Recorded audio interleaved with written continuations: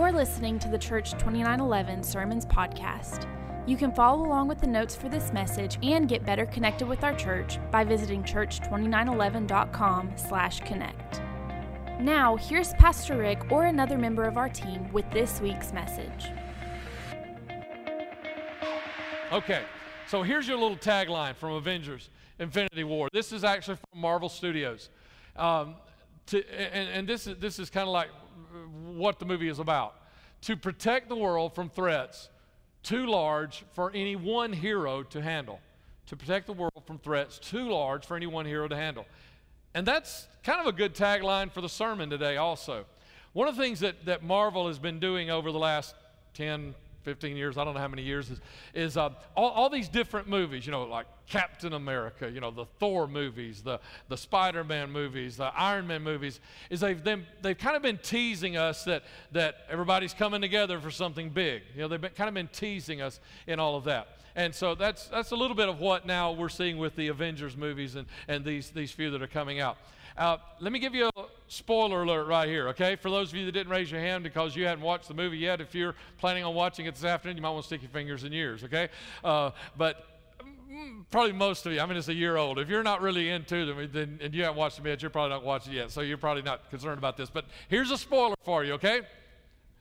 The good guys do not win. The Avengers don't win at the end of the movie.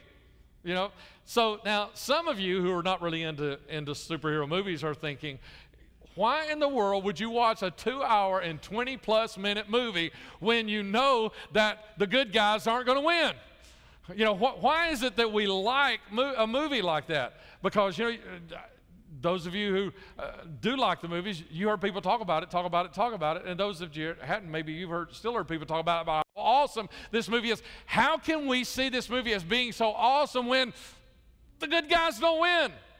Now, I know why. I thought the movie was awesome, even though the good guys didn't win in the end. But I did ask some other people, and I Googled it a little bit just to kind of see, just to make sure I'm not missing here. And here's the reason. We love seeing all of our superheroes in this one movie, and we love seeing all of our superheroes working together, fighting against the evil together. I counted, this is about my count, 28 superheroes in this movie. And we love seeing all of them do that. We love seeing all of them come together. It's like you're sitting there and all of a sudden, oh, boom, look, there's another one. And, oh, there's another one. And some of those that maybe you really didn't think about as well. Really, really cool to see all that. So that's why we love the movie. It's because it's like the tagline a few minutes ago. It's all these people coming together. All these people coming together to fight something that was too big for one hero to handle. But you know what comes with that also, don't you?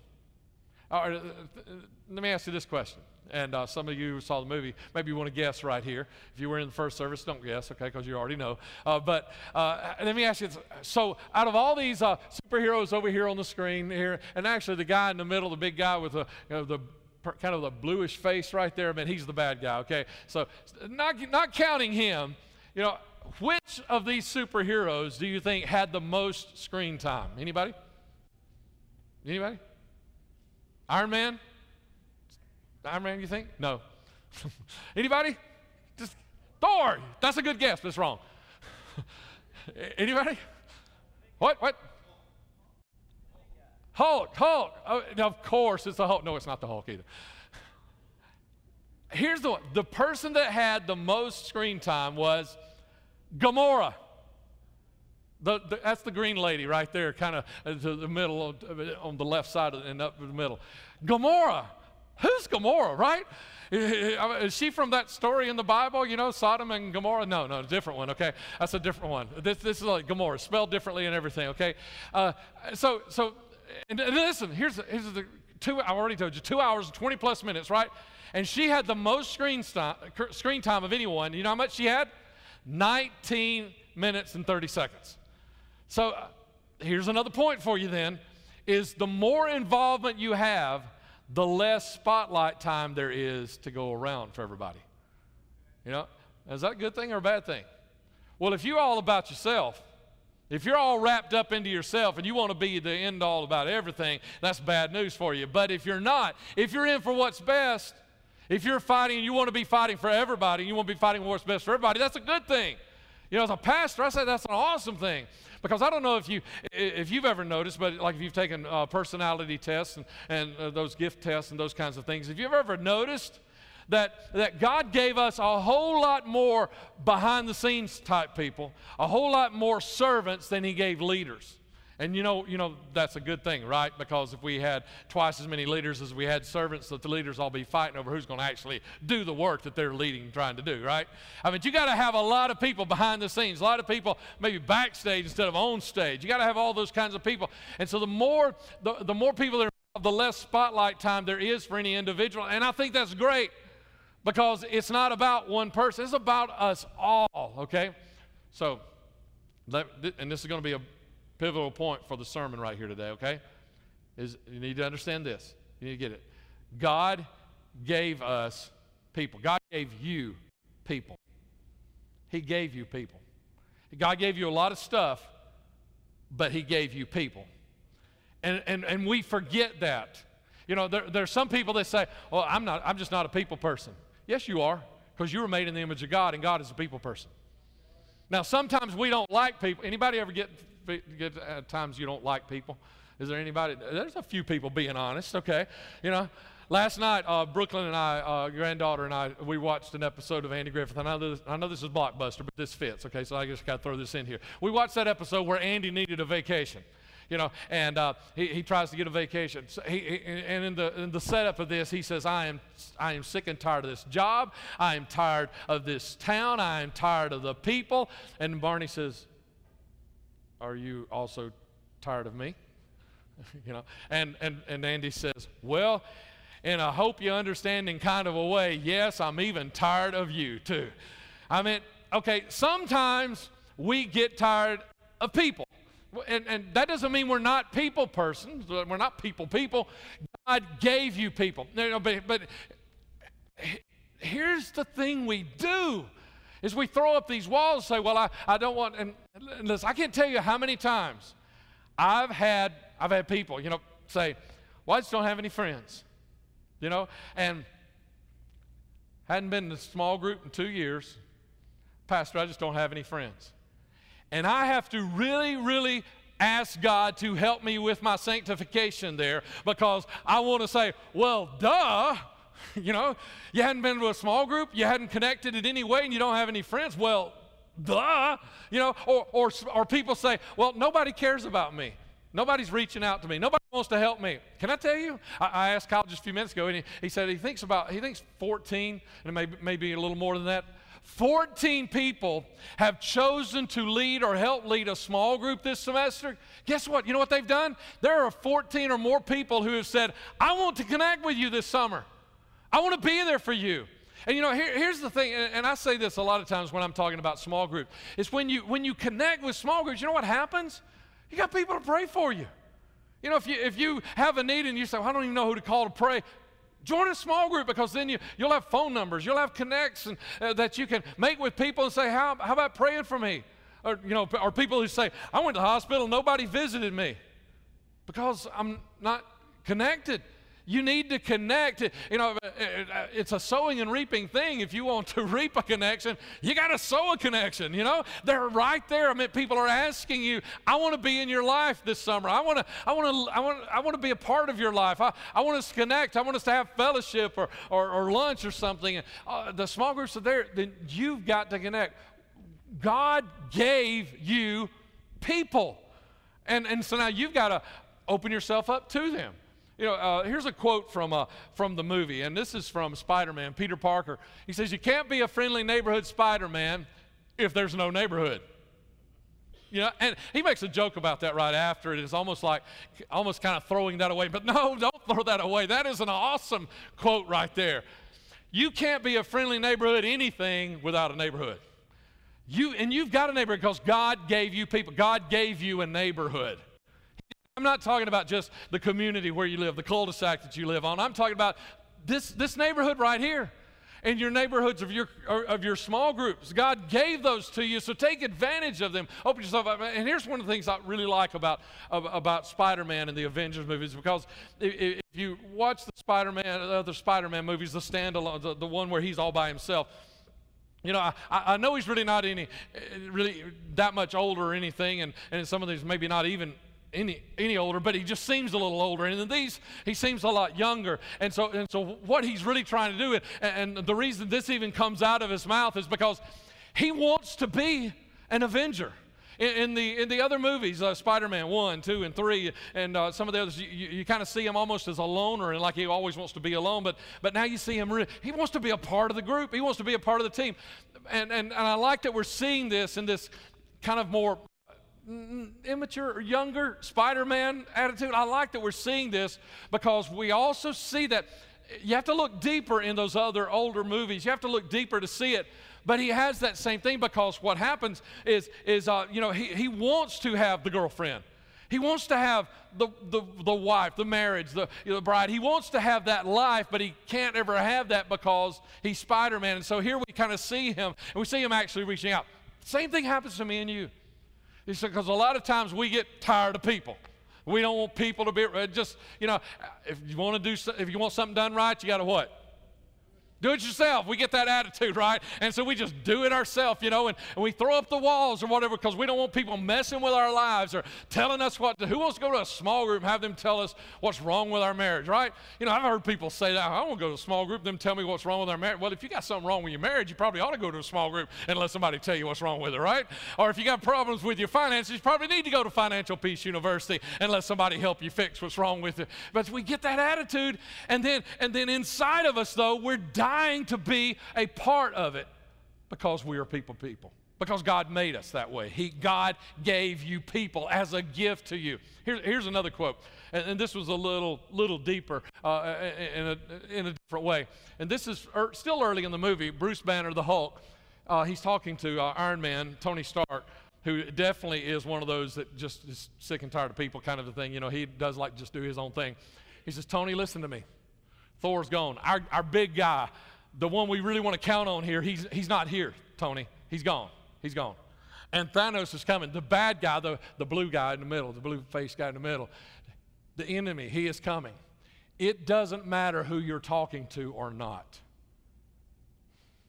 Now, listen to this. This is where we get to sometimes, is we're not ready to face things that are going on in life because we're all caught up in something that happened yesterday. And like Bruce Banner is saying here, he's not the Hulk at this moment. He's Bruce Banner. He's not the big green guy. He's the mild-mannered, scientist, And so he's saying, look, we got problems, Tony. And who you're not talking to is not one of them. Can I help you just a little bit here? Is because what we do a lot of times is we're all whiny about how somebody treated us or something or whatever. There was something I had in my notes, and then I kind of started doing it because I thought, man, that's going to really be, some people are going to think that's just a little too ugly and a little too mean-spirited. But I keep seeing this. I keep seeing it. Today, I saw it again. I really had planned on not saying this right here, and then this morning I go to Jack's to pick up the biscuits because we bring biscuits back on Sunday morning here for the load team and the worship team and the shock and team, the AV team and the kids team. All the people that show up early, we buy them biscuits every Sunday because they help us get set up. I just want to throw that in there because I wanted y'all to know we do something nice for those people that do that. So we'd encourage you to come eat a free biscuit too and get involved. Anyway, just a little commercial there for all of our teams that show up really early, okay? And so while I was there at Jack's today, on the screen, on the TV screen, it came up again. And I'm seeing it, I thought, well, this is good. I'm just going to have to say this morning. And what the story was on the TV screen at Jack's today was about a class in university. And I don't know about you, this is crazy to me. And I've seen this before, but they were doing another story on it again today. And it was called Adulting 101. We got to have a class in university about growing up and becoming an adult? Is that we're not training our kids and teaching our kids through middle school and high school to be adults as we're having to do this? So it's about just being mature, about making the decisions, being adults, okay? And I guess the reason we have to do that is because I can just tell you, yeah, I guess so. It doesn't just magically happen when people turn 18 years old that they become adults. But I can tell you as a pastor, it don't happen at 30 either. It don't necessarily happen at 50 either. As a pastor, I can tell you, I've seen a lot of 50-something-year-olds that still need to learn something about adulting. Here's what I'm saying about this, is the world is dying and going to hell. It doesn't matter who offended you last week. The world needs you.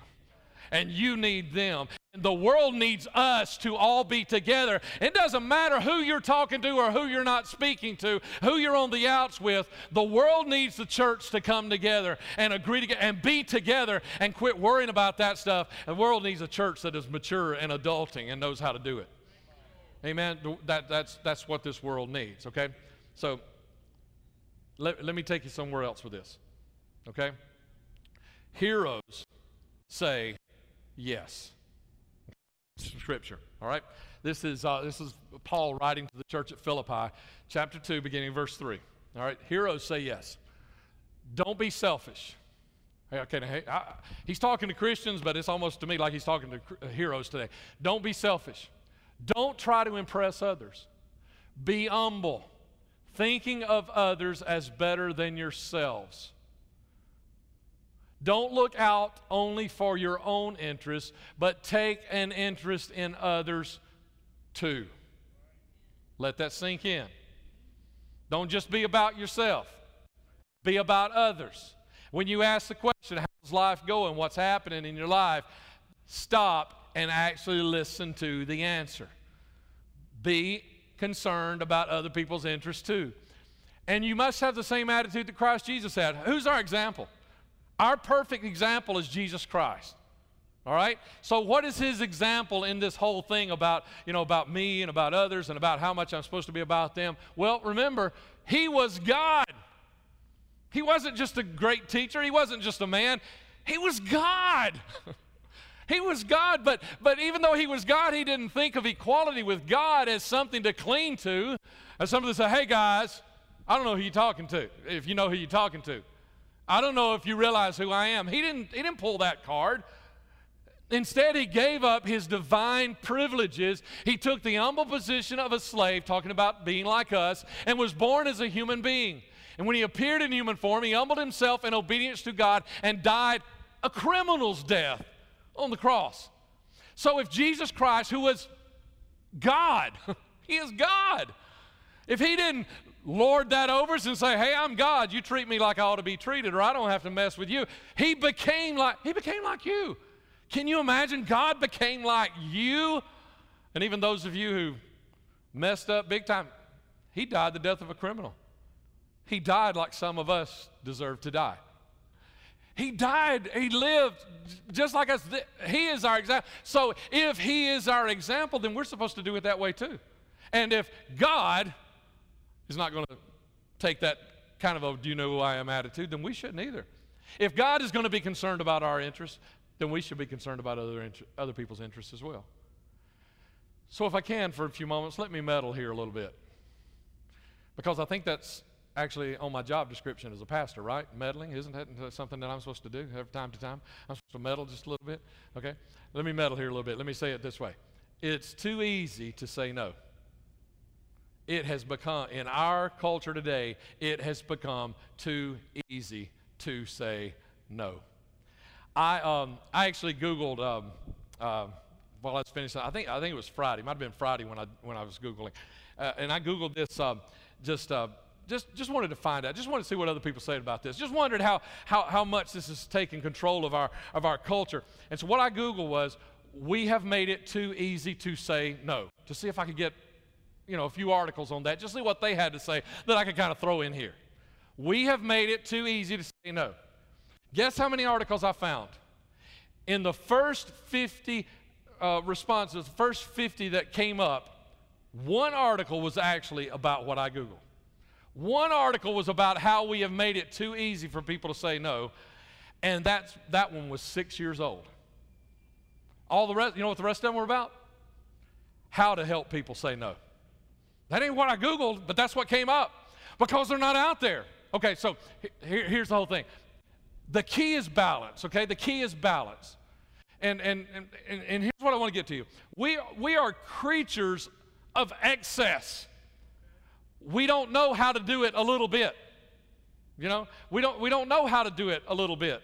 It's like we're just creatures of excellence. So what happened was I don't know, 10, 12, 15 years ago, and we began saying this, and there's a book, and I know this book has been used in small groups here at 2911 called Good to Great.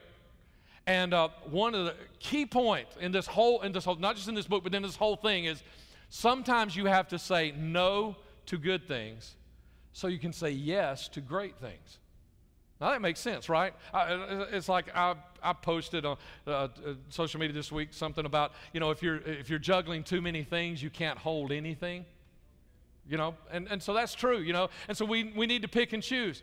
But the problem is, sometimes, like it says, sometimes we have to say no to the good things so we can say yes to the great things. The problem is we quit saying that last part. We went too far with that. It's like now we're just we're not telling people say yes to great. We're just teaching people to say no. Google it yourself and see what you come up with. Because that's all I'm hearing today. I'm just hearing people say it's okay for you to just say no. Just tell them no. You don't have to do with that. You don't have to do that. You don't have to be there for anybody. No, let me remind you, God gave you people. And He didn't just give you people for you to have people. He gave you people for you to be the people for somebody else. You're the people that God gave to somebody else. And we've gone too far with it. And so now it's so easy just to say no. We don't have a problem whatsoever. Just say, no, not going to do that. Don't want to. We say no to commitment. We say no to consistency. We say no. We say no to God. We say no to ministry opportunities. We say no to all of these things. And the key is balance. And the key is balance at home. So let me lay this one out for you. Years ago, and a lot of you will be able to finish this little motto or slogan from quite a few years ago with me, okay? But years ago, it was said many, many times, children should be seen. All right, children, in case you didn't get it, children should be seen and not heard. I heard that a lot when I was a kid, especially when I was too loud, right? Children should be seen and not heard. And I mean by uncles and grandparents, I heard it from everybody, okay? Children should be seen and not heard. But you know what? Now that's way over. We're so far to the extreme by saying that, we're about to fall off, right? So you know what happened? That kind of modulated a little bit. Another generation came along and we said, hey, we don't have time, we're so busy working everything, but we've got to do something. And so what we did is we came up with this thing called quality time. That maybe we don't have the quantity of time that we want to spend with our family, so we will give them a quality of time. Now, that sounds like a really good move back toward the middle, doesn't it? But we couldn't leave it there, could we? We are creatures of excess. We were way over here, and it's like we can't just try to move toward the middle a little bit. We just got to keep going, because in the next thing, what do? Now we're going to be friends with our children. Right? Now we've gone too far. Let me tell you why we've gone too far. In case you want to argue with me, let me tell you this. Your kids will have a lot of friends in life. They will only have one set of parents. They will only have one dad who says, that's wrong, son. They will only have one mom who says, no, let me teach you a better way to do that. They will only have one set of parents who say, let me help you, let me teach you, let me show you, let me guide you, let me be your example. So saying we're going to be our kids' friends, they don't need another set of friends. They're going to have plenty of friends. They need a set of parents. So we've already come, but that's not where it stopped. We still couldn't leave it alone, because literally today, I see people worshiping their family. But their family is what everything is all about. Every question goes, now listen, you got to understand me here. I'm not saying, because I believe after God, your next priority is your family. God put them in your life, and you got to take care of them. A man who doesn't provide for his own family is worse than an infidel, the Word of God says. So I believe you got to do that. But you've got to understand the balance. So how do we balance? How do we know when to say yes and when to say no? Let me give you a quick example if I can, as quick as I can. When we first got into pastoral ministry, we'd been pastoring about four months. And I was kind of like Andy Griffith. When he needed a break, I needed a break, okay? I know I'd only been pastoring 4 months, but I was... Because of that, I was young, I was making mistakes, I didn't know how to say yes to good, so I could say no to good, so I could say yes to great, and I was letting a lot of things just overwhelm me. I needed a break. And so we're going to take a few days off, and we're going to, right before school started, I know when it was because it was my birthday week, and my birthday's at the end of August, so it was right before school started, we were going to go, and the day we were supposed to leave, I canceled on the family. Is that a good thing or a bad thing? Well, here's the reason I canceled on the family. I told the family, hey, everybody stop. I got to go help our neighbor. I don't know if we'll be able to go today. Don't know if we'll be able to go this week because I got to go help our neighbor. Now, if my neighbor had just gotten back from Lowe's and he had a brand new barbecue grill that he wanted my help to put together, that would have been wrong for me to cancel the family trip to stop it, because we could have put it together when I got back, or somebody else could help him with that, right? That's not why I canceled. When I got up that morning, let me tell you about the day before. The day before, I'd gone to his house because he wasn't at church. And he had been going to the church I was pastoring for many years before I ever got there to be his pastor. He didn't come every Sunday. His wife was a good Christian, but he had never become a Christian. And that afternoon, for the first time ever in his life, he allowed me to talk to him about Jesus, and he allowed me to lead him in the sinner's prayer, and he accepted Jesus Christ as his Savior. And then the next morning, I wake up and I go to the window, and we're all getting ready to leave and go on a family vacation. I look across the street at his house, and there's an ambulance sitting in the driveway. And I stop and say, hey, everybody, stop packing right now. Let me go see what's going on. We may not be able to go on our trip. You see, it's about what's important is whatever it's time to do right now. You know, and 2 days later, when it was my birthday, instead of enjoying family time with my kids and my wife, I was with that family as they were preparing to bury their dad and their granddad the next day. So you said that's how we do it. How do you say? Sometimes you just got to figure out, and maybe this will help you draw it to a conclusion right here. Pull all this tightly together. Is don't just teach your family that they are important. Teach them that others are important too. Don't just teach your family that they are important. Teach them that others are important too. And sometimes you say no to yourself so you can say yes to somebody else. That's what Christianity is all about. And every day, and I gotta hurry right here, I know. Every day, and we get opportunities to be selfish or selfless. And we've got to choose what we're going to do. A lot of examples from the Bible right here, and I'm going to run through them. And all the stories are right there. We don't have time to read the scriptures. I knew we wouldn't. They're right there. You can go to the Connect page, the sermon notes, click on them. You read the story. Some are like just one little verse, some are like the whole story. Really awesome stuff, okay? I hope you'll follow up on some of these. And I hope if you disagree with me, you'll go look and check it out and tell me how you feel about it after you read, okay? But just real quick, here these are, okay? And the first one is Noah. Noah built that ark, right? And he built that ark. One of the reasons he built that ark is because his family was going to drown if he didn't build the ark. So he built the ark for his family and to be obedient to God, because 2 Peter chapter 2 and verse 5 says he didn't just build the ark. He also was a preacher of righteousness. So he found a way to do what God had called him to do, to save his family and also be a preacher of righteousness. He found a way to do it, to do all those things. He found a way to say no and to say yes. He found a way. Or like Esau. I don't know if you know the story, but Esau gave up his birthright to his brother Jacob. He was the firstborn, and so all of the blessing and everything should be passed on to him.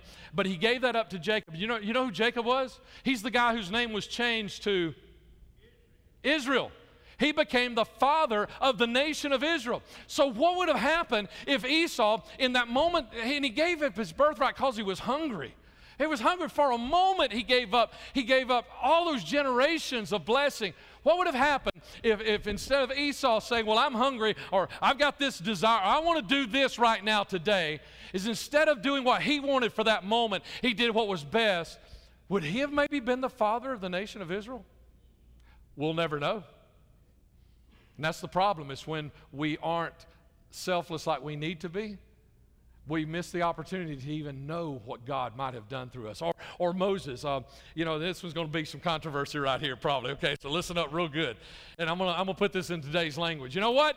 Moses probably missed one or two of his son's ball games to go do what God told him to do. But because he did it, he prepared a future. He ensured a future for his sons that they would have never had, because he did what God called him to do. So maybe he missed a ball game or two. Oh, sacrilege to miss a ball game. Oh my goodness, to miss a ball. Maybe even his sons had to miss one. Go read the story. He had to leave his family for a little while to go do what God. But what God did is he prepared a future for them. Or Caleb. Caleb was 80 years old when they got to the Promised Land, and he went in, and for 5 years 80 years old, 5 years, he fought side by side with all those young whippersnappers out there, helping them get their miracle and their blessing and their promise. And then finally at 85 years old, he says, okay, now give me the promise that was given to me for my family. But he fought with others for 5 years before, and then he got that great, awesome promise, and his whole family did as well. David's example is not a good one. Everything we know about David is great, right, except for one instance. One instance where he committed a sin, and then he tried to cover it up with another sin, and then he tried to cover it up with another sin, and then finally God sent a prophet to him and said, look, David, you did this thing that is wrong, and you won't even repent about it and admit that you did this thing wrong. And so what was this thing that he did? Well, here's what's more important is for you to understand when he did it. David's great failure began on the night that he had me time. Y'all know what me time is, don't you? The night when there's nothing wrong with me time. Jesus sometimes took his disciples off so they could have some me time because they were getting tired. They needed a break.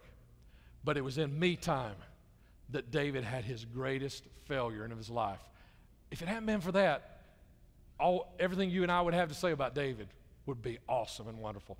But the one instance, and Esther, I got to give you this one, okay? Got to give you this real quick if I can. Esther was the queen.